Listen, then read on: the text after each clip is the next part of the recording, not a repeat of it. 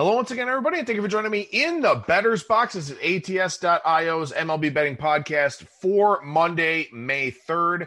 I'm your host, Adam Burke. Make sure you check out the daily article over at ATS.io to go along with all of our other outstanding content. I've got situational articles up for both the NBA and the NHL for you to check out. We'll have a golf preview for you for this week, NASCAR preview, UFC stuff, plenty of things going on here around the sports world. NBA and NHL regular seasons winding down as well. Got some coverage and some content for you over at the website to check out. Make sure you download the ATS app, which you can find in the Google Play Store or in the Apple Store. It's a bet tracker, an odds screen, a stats database, lots of great stuff for you to use that in that app. And of course, you can exclusively track my picks, although I'm not sure you really want to do that for this season, in that ATS app under my name, Skating Tripods.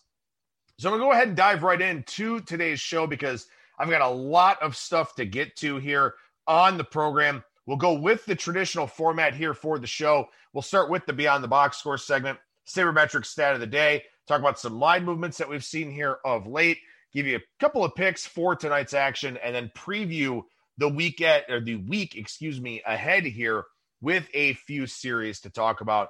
So let's go ahead and go Beyond the Box Score here. And something I've talked about a lot here on the show, something I've talked a lot about in the daily article, and it may sound like sour grapes, it may sound like complaining, bitching, moaning, whatever, about this really bad start to the season that I've had.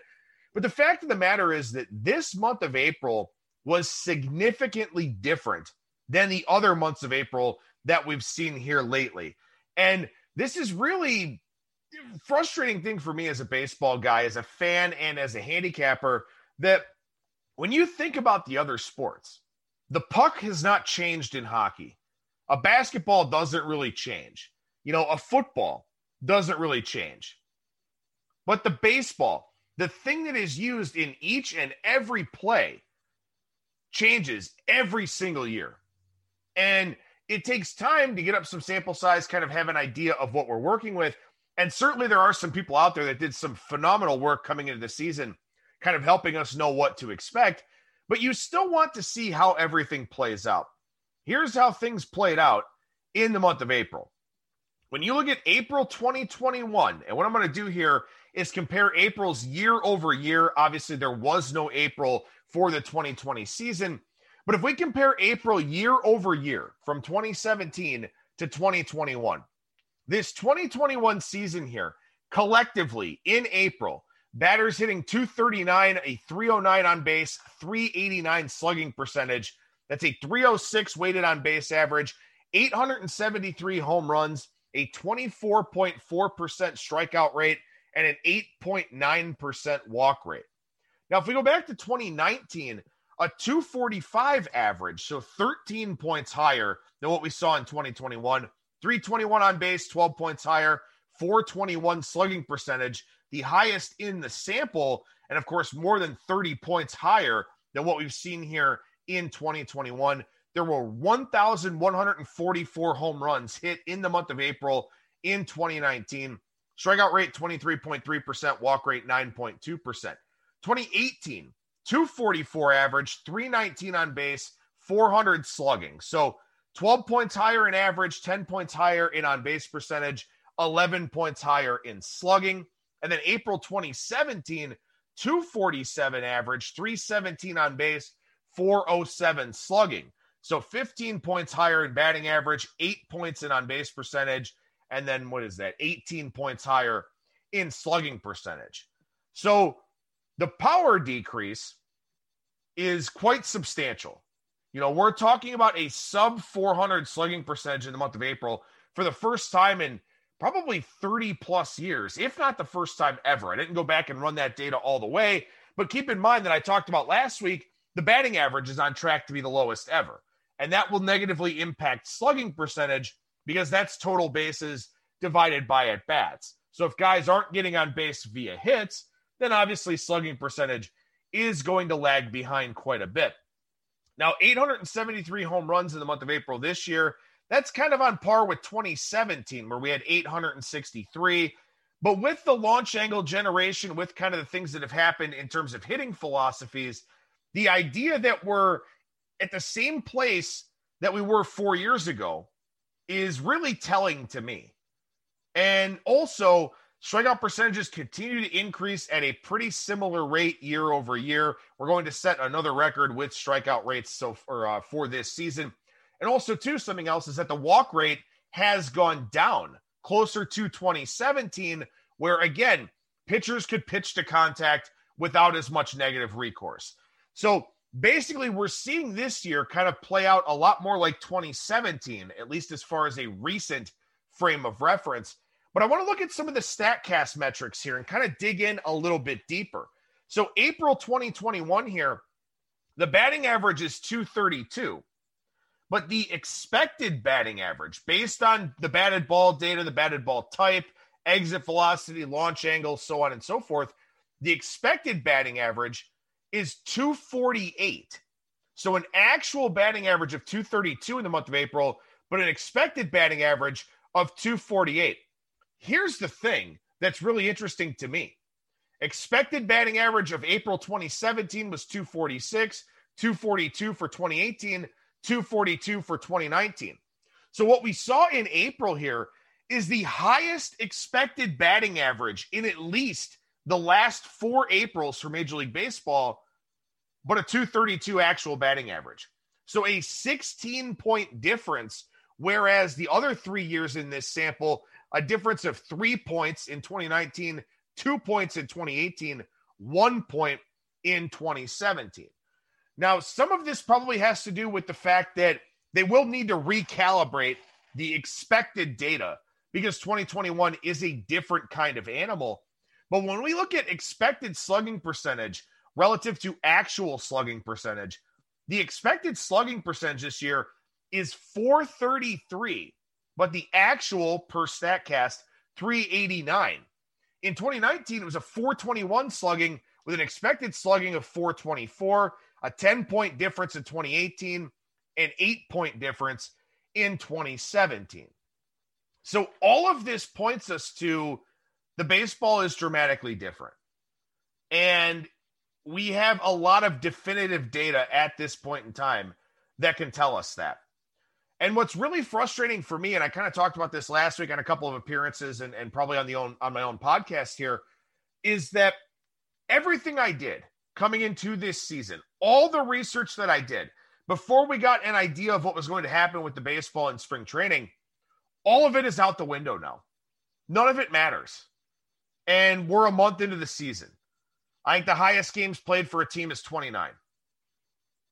So we're 29 games at most into a 162-game season, and basically none of the preseason prep work that I've done is applicable anymore at this point in time because the game has fundamentally changed with what they've done to the baseball.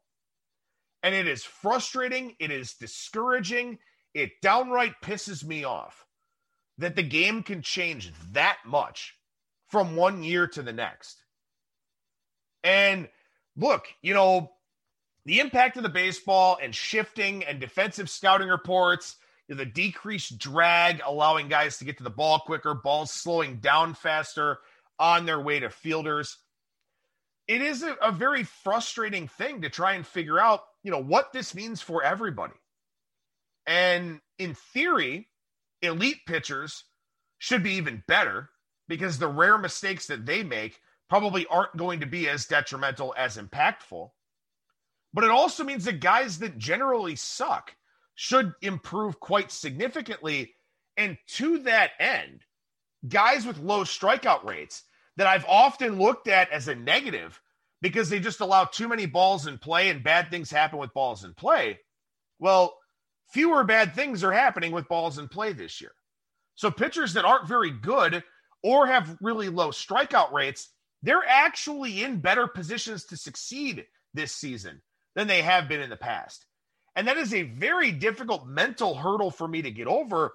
If I'm looking at a guy who's got a 4.75 or a 5 ERA or something like that, over the last few seasons, well, this year he's going to be better because across the board, everybody's better. But the degree to which that guy gets better is a complete and utter unknown. You think about guys, for example, that give up a lot of home runs, right? And those are guys I typically want to fade, want to play against, want to stay away from, something like that. Well, average batted ball distance this year is down, or at least in the month of April, was down 4 feet from 2020. Okay, maybe that doesn't sound like a lot, but down 12 feet from 2019. And fly ball percentage pretty consistent in that span. So this is where the increased drag is really hurting the baseball. Batting average on balls in play down to 284. We're on pace for one of the lowest ones ever in that department. It's hard enough to handicap baseball, but these significant and substantial changes just make it that much tougher. And like I said, now we're running into a situation where guys that aren't very good are probably going to be better than they have been in the past. To what end? I don't know. But it's very, very hard right now to try and handicap this game in the way that I do. And the stats even can be rather misleading, especially if you're comparing stats year over year. And the nice thing is there are some stats that are, league and park adjusted and adjusted year over year and all of that. WOBA run values are going to be changing here based on the lower run environment and all those different types of things. But that's where it takes time for the sample size to really settle in.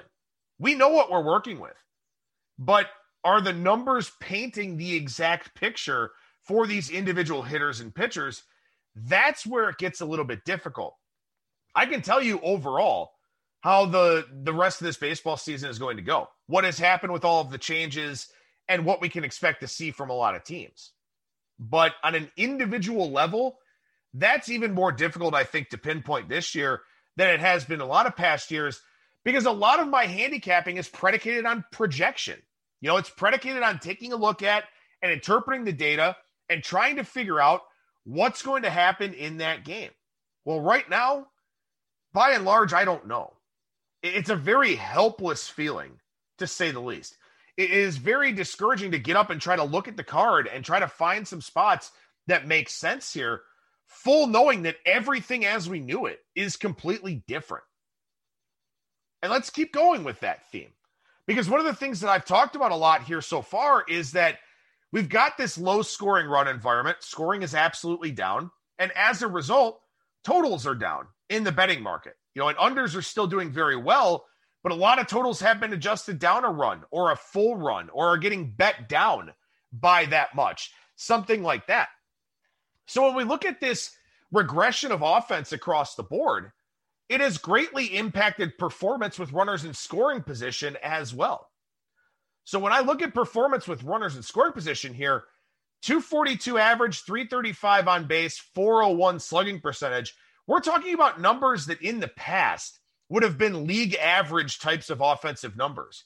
And usually with men in scoring position, the hitters have the advantage. Performance with runners in scoring position will almost always be better than the overall offensive performance. The reason why is because, pitchers have all the pressure. They're pitching from the stretch instead of the windup. Fielders are kind of holding guys on. They're playing with different defensive alignments, all those kinds of things. So performance with runners in scoring position is often quite a bit higher than overall performance. But this year, while it is higher, the 242, 335, 401 slash is almost like an average offensive season any other year. And when you compare it year over year, we're down 14 points in batting average, 10 points in on base, 28 points in slugging from 2020. We're down 20 points in batting average, 10 points in on base, 42 points in slugging from 2019. We're down 12 points in average, 4 points in on base, 13 points in slugging from 2018. So again, a big, huge decrease in both batting average and slugging percentage. The strikeout rate over a full percent higher at 23.5% than any of the other seasons in this sample.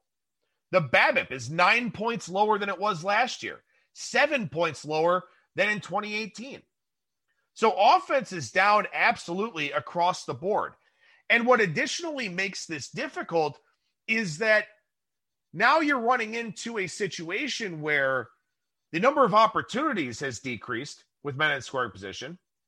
But also because of all these changes, even the bad pitchers can have some measure of success. So it's just a very high variance environment here because of a smaller number of chances and because these pitchers are faring better than they otherwise would have in previous seasons, whether they're good or bad. So it's almost a crapshoot. It's almost like throwing darts to me right now based on the data that I'm seeing. So the people that are out there having success with this baseball season, I mean, first of all, congratulations. But second, they're probably not doing the deep dive into the data that I am. It's probably a less quantitative handicap and a more qualitative handicap. And maybe that's the way that you need to go, especially early on in the season where, so many things just kind of have to settle in. And look, when we talk about the variance level of this environment, if you want to think that I'm just making shit up because I'm off to a tough start this season, that's fine. But when you look at how well underdogs have done, and April is typically a good underdog month in terms of showing a profit, but we went deep into the month of April with underdogs having won more games than favorites, not just cashing, at a high enough rate to turn a profit or something like that. Underdogs were winning games outright more often than they were losing them. And that just speaks to what we've seen here so far with this Major League Baseball season. So one of the numbers that I ran here today, looking at some splits over at Baseball Reference, along with this lower performance with runners in scoring position, we're simply seeing fewer chances. Again, the batting average is very low. The strikeout rate continues to set a new record year after year. So there have been 412 Major League Baseball games played so far here this season, 7,537 plate appearances with a runner in scoring position. So we are averaging 18.29 plate appearances with a runner in scoring position per game. Now, that seems like a lot, right? Over 18 plate appearances per game with a runner in scoring position. But last year, over 898 Major League Baseball games, 16,760 plate appearances, an average of 18.66 plate appearances with a runner in scoring position. And if we go back to 2019, over 2,429 games, we averaged 18.73 plate appearances with a runner in scoring position. So basically, relative to 2019 and 2020, we are seeing a lot fewer plate appearances with a runner in scoring position, almost half a plate appearance lower per game with a runner in scoring position relative to 2019. Now, okay, maybe that doesn't seem like a lot, but we're talking about 1,200 fewer plate appearances with a runner in scoring position over the course of a full season if this pace continues. And remember, not only are we seeing fewer chances, but also less offensive production with runners in scoring position. So that's another reason why bad pitchers, below average pitchers, have the chance at more success than they have in previous years. With the elite guys, they don't allow a lot of these anyway. So it's really subject to, a lot of small sample size variance with them to begin with, because they just don't allow a lot of them. But the guys that allow a lot, all of the sudden, can pitch around them, may have higher left on base percentages this season or something like that. And look, even if you're not well versed in the advanced metrics here, let's just look at ERA by year.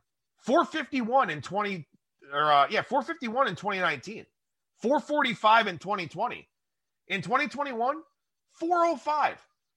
The league average ERA is down 0.4 runs from last year and 0.46 runs from 2 years ago. So even if you don't believe in the advanced metrics, don't have any idea what I'm talking about, the league-wide ERA is down substantially because it's harder to hit. It's harder to get hits. It's harder to get hits with men in scoring position, and you're getting fewer chances with men in scoring position. So this has been such a unique season to this point. And the elites are still the elites, and then they're still out there taking money in the betting markets and all of that. But guys that have been hampered by bad home run numbers, to me, have gotten the biggest boost this season. And usually, I fade guys that allow a lot of home runs. I fade guys that give up a lot of fly balls. But this year, it's not really that big of a deal. The league slugging percentage on fly balls this year, according to Fangraphs, is 702. It was 756 last year, 788 in 2019. So pitching to fly ball contact isn't nearly as bad this year as it's been in the past. So a lot of the pitcher profiles that I put together, a lot of the guys I think about coming into the season, it just hasn't worked. Batting average on fly balls at 229, the lowest since 2011. I mean, all of these things, we're just setting new offensive lows across the board. The game is fundamentally different right now.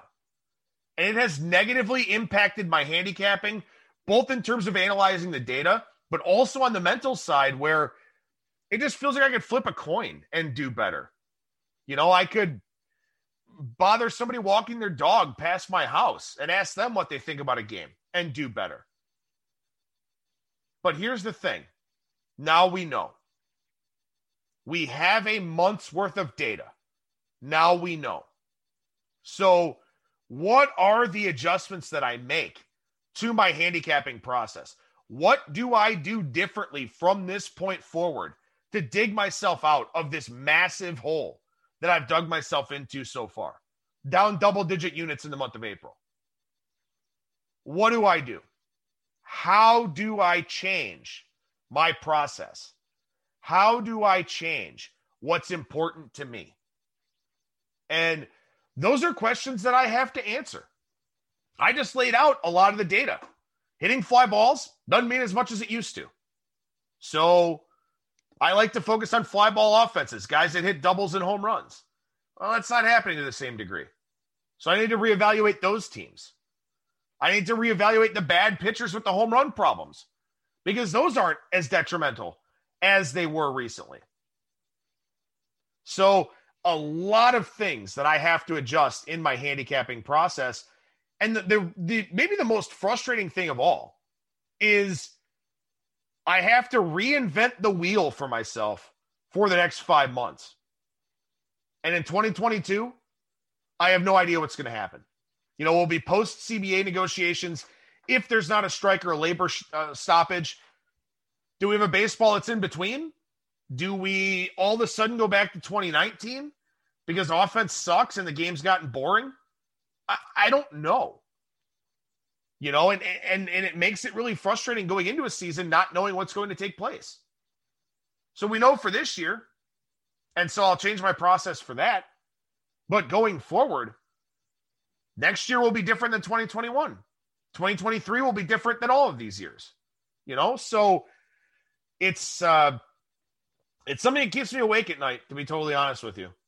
You know, and I don't know what I can do differently here in the short term, what I can do differently in the long term, but rest assured I'm looking and I'm trying to figure it out and trying to analyze and wrap my head around this data and see, you know, what I wind up coming up with here as far as the month of May goes and down the line as well.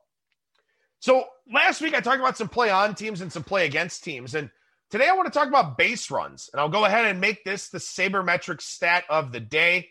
Base runs you can find over on the Fangraphs standings page. What this is it's a context-neutral standings metric. It's based on run differential, and then Pythagorean win-loss is applied. So what context-neutral means is that it just throws all of the outcomes into a hopper.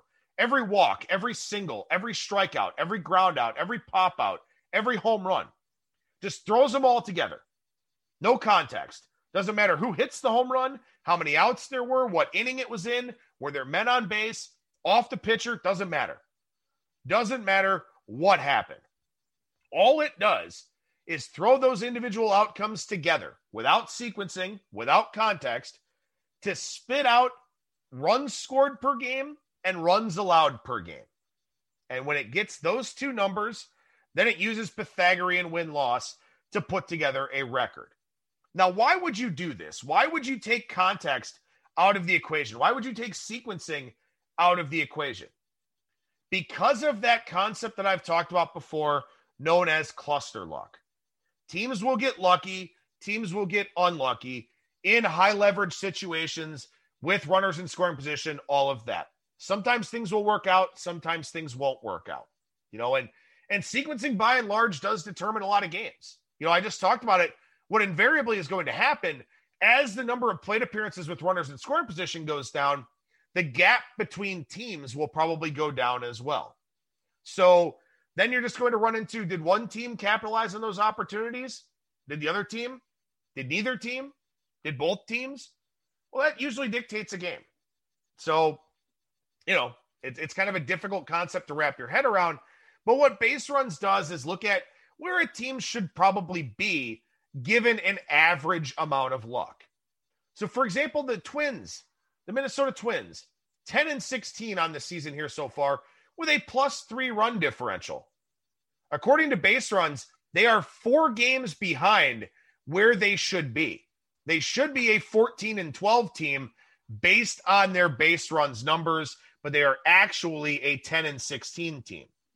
So usually we see teams that have cluster luck one way or the other, either with runners in scoring position or pitching in that situation, or teams that are doing poorly in one-run games.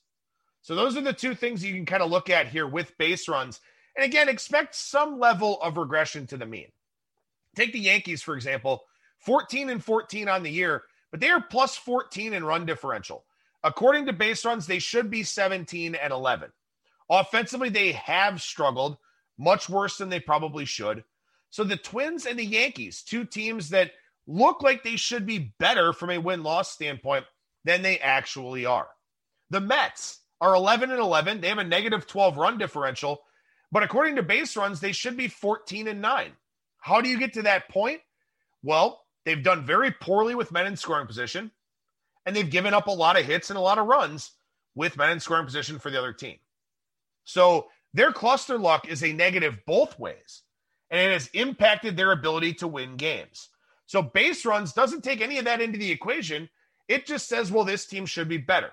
Then you look at the reason why, and the reason why is because with runners in scoring position, they've had negative cluster luck both ways. The Marlins, 11-16 here. Base runs says they should be 14-13. They're a team that's 5 games under 500 with a positive run differential at +4. So just some indicators of some teams that could be in line for some positive regression here with the Twins, the Yankees, the Mets, and Marlins, looking at it in the context of the base runs standings metric. How about some negative regression teams here? The Royals. I've talked about the Royals a lot as a fade team, the market fading them here today. But the Royals are 16-10 with a -3 run differential. According to base runs, they should be 12-14. And last week I talked about them as well. Their WOBA minus ex-WOBA discrepancy on the pitching side was the biggest in baseball. So they've gotten very lucky defensively with their balls in play. Presumably they've gotten lucky in higher leverage spots defensively with their balls in play. So the Royals are a fade team at this point in time, and the market is fading them here today. The A's are 17-12, but they have a negative run differential. Base run says they should be 13-16. And the Brewers at 17-11, they're -1 in run differential.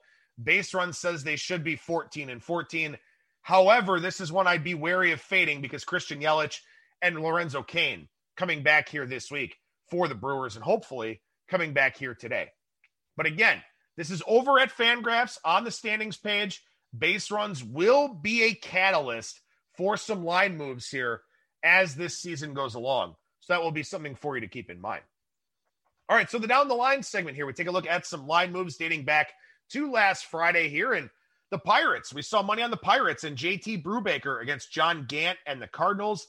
I was on the first 5 for that one. That was a loser. Had several of those over the weekend. But the sentiment is there. The market likes JT Brubaker quite a bit. He's about the only Pirate that the market will consistently and confidently back. But as always, run support, the big question for him. Didn't pitch great, but I believe the Pirates only scored 1 run for him in that game. As I mentioned, the Mets are a play-on team right now. They are very much a positive regression team, and they did take money on Friday. That was Marcus Stroman against Chase Anderson. Lost that game in a big favorite role in the -165 range. But expect the Mets to take a lot of money here as we go forward. They do have that negative run differential, but base runs likes them. and also their cluster luck does show signs of improvement. Pablo Lopez and the Marlins took money on Friday against John Lester, coming back off the COVID-19 list for the Nationals. Not a big Nationals guy, as you know. Not surprised to see that Pablo Lopez money there in that one, but Lester and the Nationals did come away with the win. We saw a big Garrett Cole move on Friday for the Yankees against the Detroit Tigers. Not that that's surprising, but the Tigers are basically getting faded almost no matter what the line is here at this point in time. They are a very bad team. They are a very bad offensive team. The bullpen is not particularly good. A lot of people lining up to fade the Tigers right now, and they've had a lot of success with doing that. I talk about this all the time, but sometimes it's the line moves that you don't see that stand out. And one on Friday for me, and I missed out on a winner here with the Indians because can't say it, but you know the word I'm looking for here. Shane Bieber did not take money on Friday. And I've talked about this before in a lot of cases, that aces take money no matter what. Doesn't matter who they're facing, doesn't matter what the matchup is, unless it's ace versus ace, aces are taking money. Shane Bieber didn't take money on Friday against Dallas Keuchel and the White Sox. And this was an indicator to me of the market perception of the Indians offense.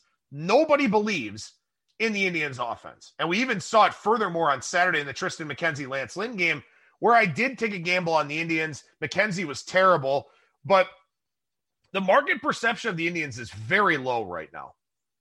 And if the offense gets going, starts living up to some of those expected metrics, they could be a play-on team right now. We see the market playing them tonight. I'm not really going to go load up on the Tribe at any time, at any point in time here soon. But the fact that we didn't see that Bieber money on Friday was really indicative to me of where the market sits on this Indians team. We'll see where the market sits on the White Sox. Now that Luis Robert out for a little while here after injuring his leg in that series over the weekend, the White Sox are missing some key pieces in that offense. Giolito has not pitched as well as he has in the past. So kind of curious to see what market perception is of the White Sox as we go forward here. Saturday, we saw Jameson Taillon money. That was against Spencer Turnbull and the Tigers. Again, a fade of the Detroit Tigers. I played the under there, liked that one, gave it out in the article. Of course, it didn't work out, but Taillon and Turnbull, two play-on guys for me as we go forward here. Saturday, we saw some pretty big Twins money. That was a fade of Danny Duffy. Danny Duffy with an 0.39 ERA going into that start winds up being the winner there over the Twins. And Matt Shoemaker, who took the Twitter after the game to talk about how poorly he's pitching. So hopefully he's able to figure things out. But on Saturday and Sunday and on Monday, and even looking ahead here this week, lots of blanks on the pitching board. I'll talk about that in a little bit, but make sure if you're betting games that you are selecting that the listed pitchers must start. Do not just pick action because we're getting scratches. We're getting teams shuffling around their rotations and all of that. Action will lock you into the game at that price, and you do not want that if you've handicapped the game based on certain starting pitchers. So always check the box or go in the drop-down menu and make sure that listed pitchers are selected in every game that you handicap. Sunday, we saw Tyler Mahle money come in for the Reds against Trevor Williams and the Cubs. The market absolutely loves Tyler Mahle. Hard to argue with that sentiment with how he's pitched here so far. We did actually see money against the Mets on Sunday. That was Zach Eflin on the bump for the Phillies. The Mets did win that game. Strange shenanigans at the end of that one, as we all saw. But there was Zach Eflin money in that one. Probably a fade of David Peterson, who was facing the Phillies for the third time already for this season. We didn't see Corey Kluber money for the Yankees against the Tigers on Sunday.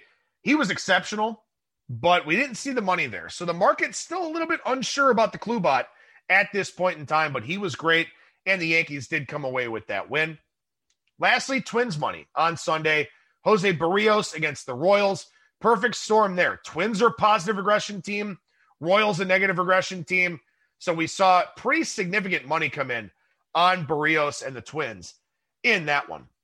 As far as Monday goes, I disagree with the move on the Phillies. I like the Brewers here today. Hopefully Yelich and Kane do come back for today's game, but that's a pick for me. Kind of like the fade teams coming off of Sunday Night Baseball, especially if it's kind of an emotional game, and it definitely was one of those for the Phillies on Sunday night. So I do like the Brewers here tonight. Speaking of line moves, heavy Walker Buehler money on the Dodgers against the Cubs. That's a fade of Kyle Hendricks. That's also a pick in the article looking at the Dodgers run line. You can play the money line if you want to lay the big number, but there's something wrong with Kyle Hendricks. Velocity's down, spin rates are down, command and control are both down. He's not healthy. I'd expect an injured list stint here pretty soon. Nothing against him, but hopefully it continues for today. Seeing German Marquez money in a fade of Aaron Sanchez. That's the Giants, the first place San Francisco Giants, by the way, and the Colorado Rockies in Denver. Can't argue with that one. Not a big Sanchez guy, but it is tough to back the Rockies at this point in time. I mentioned this already. The Indians and Aaron Savale taking money today against Daniel Lynch, making his MLB debut, and the Kansas City Royals. I like the under in that one. That was 8.5 here this morning. So we'll see if that one plays out. A little bit of Tyler Glasnow money came in on the Rays against Shohei Ohtani and the Angels. This is one where maybe it's just some action bets because Ohtani got hit in the elbow by a pitch on Sunday, maybe not making the start. If he doesn't make the start, Glasnow is not minus 115 against Jose Quintana or the Angels bullpen or something like that. So maybe some speculative money on Glasnow and the Rays taking action there, just assuming that Ohtani may not make that start. And if he doesn't, you probably got 25, 30, maybe even 40 cents of free money on Tyler Glasnow in that one. And then lastly, I'm expecting some Baltimore money here today against Dean Kramer on the mound against Eric Swanson in that one for the Mariners. So I expect some Baltimore money to come in throughout the day. We'll see if that happens. Went over lots of stuff here on today's show. If you want the Bettor's Box notes, hit me up via email, skatingtripods@gmail.com. Again, sometimes I just use this show as my platform, as my sounding board, as my bitch fest, my therapy session. But I think all of this stuff is important at the top of today's show. Talking about the offensive environment, nobody can say it's still early or any of that bullshit. The game is different. The ball is different. Everything is fundamentally different. Fly ball pitchers will not be hurt as much as they've been in the past. Guys that with high home run rates will not be hurt as much as they have been in the past. Guys with high walk rates are going to start pitching to contact because it's not as detrimental as it's been in past seasons. All of this stuff matters when you're handicapping the games. I think all of it was very important to talk about on today's show. So again, if you want to be on the list for the show notes, skatingtripods@gmail.com. As we preview the week ahead here, the Blue Jays and the A's fire up a series.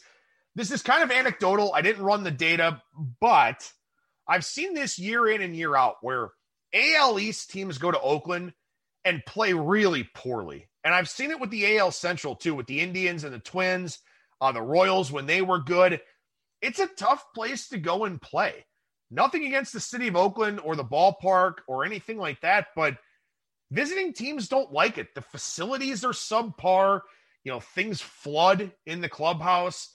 There's not a whole lot going on around the ballpark. And usually, too, when you're going out to Oakland for a series, you're playing in Anaheim. You're playing in Seattle. You're playing in some of these destination cities that players really like to go to for a variety of different reasons. And, of course, COVID makes it a little bit different. But, teams just go to Oakland and they don't play well. And so that's something that you want to kind of follow with these teams that make long trips out there from the AL East or the AL Central or something like that.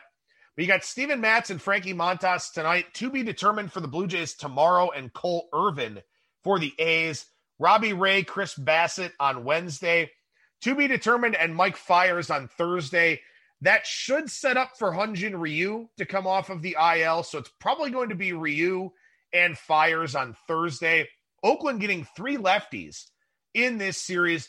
We've seen Oakland take money against left-handed starting pitchers for the last several years, taking a little bit of money here today in this Matz and Montas matchup where Montas has an ERA over 6. Maybe it has something to do with that left-handed pitcher angle, but that is something for you to follow in this series here. Astros and Yankees, this one starts up on Tuesday. Zach Greinke, Domingo Germán, Luis Garcia, Jordan Montgomery, Lance McCullers, and Garrett Cole. Good getaway day game here on Thursday. Talked about it already. The Yankees are a positive regression team. We'll see if it happens in this series against Houston, who I also think is something of a positive regression team, but that'll be an interesting series to follow to be sure. And lastly here, the Braves and the Nationals, Huascar Ynoa and Joe Ross on Tuesday, Max Fried off the DL, and Eric Fetty on Wednesday, Drew Smiley and John Lester on Thursday. Quite a few dudes I'm looking to fade in this series. I'm not a John Lester guy. I will probably look to bet on Atlanta on Thursday, but it all depends on what the price looks like there with Drew Smiley. Not a Joe Ross guy, not an Eric Fetty guy, but with Fried coming off the IL, his first start in I think about 3.5 weeks, not sure I can take Atlanta laying a big price in that middle game, maybe an over consideration for me, looking to fade Fetty that way. It's also important too, while I don't do these because I can't track them in the app, look at team totals. Look at betting team totals, look at strikeout props, all those kinds of things. Those are maybe a little bit more projectable this year, because of the nature of the game, fewer chances with men in scoring position, all that kind of thing, harder to get hits, stuff like that. Look at those strikeout props, look at those team totals. Maybe those are the ways that you want to look to go here at this point in time. But the last thing I want to mention here, tons of pitchers, lots of bullpen arms, lots of starters going on the injured list in the last week. Since April 25th, 42 new players placed on the injured list, 29 of them pitchers. Some catchers as well. So that could impact the pitching side also. But lots of soft tissue injuries, lots of strains, maybe some teams kind of stealing rest for some pitchers, stuff like that. But this will continue happening as this season goes along. Lots of injuries. The Padres are using their 22nd pitcher of the season tonight. They played like 28 games. They're using their 22nd pitcher of the season tonight. So keep that in mind. Follow along with those injuries. Make sure the bullpens are intact. Look at bullpen usage. Very, very important here at this time of the year. And it's very important every season, but especially now, coming off of that 60-game sample and pitcher injuries, teams taking it easy with pitchers, stuff like that. Absolutely, positively something that you want to keep a very, very close eye on, to say the least. Coming up on Tuesday, we'll chat with Brian Blessing. We'll talk some horse racing, recap the Kentucky Derby. We'll talk golf. We'll talk NASCAR, talk NHL with the final week of the regular season. So we'll do that on Tuesday. Then I'll be back again on Thursday with another edition of the Bettor's Box. Skatingtripods@gmail.com. If you want to be on the list for the notes, I think it's a good idea. I talk about a lot of things on this show, so you can listen back, follow along, study the notes, whatever, but skatingtripods@gmail.com to get on that list. That'll do it for me. Thank you so much for listening, everybody. And remember that you'll never strike out when you're in the Bettor's Box.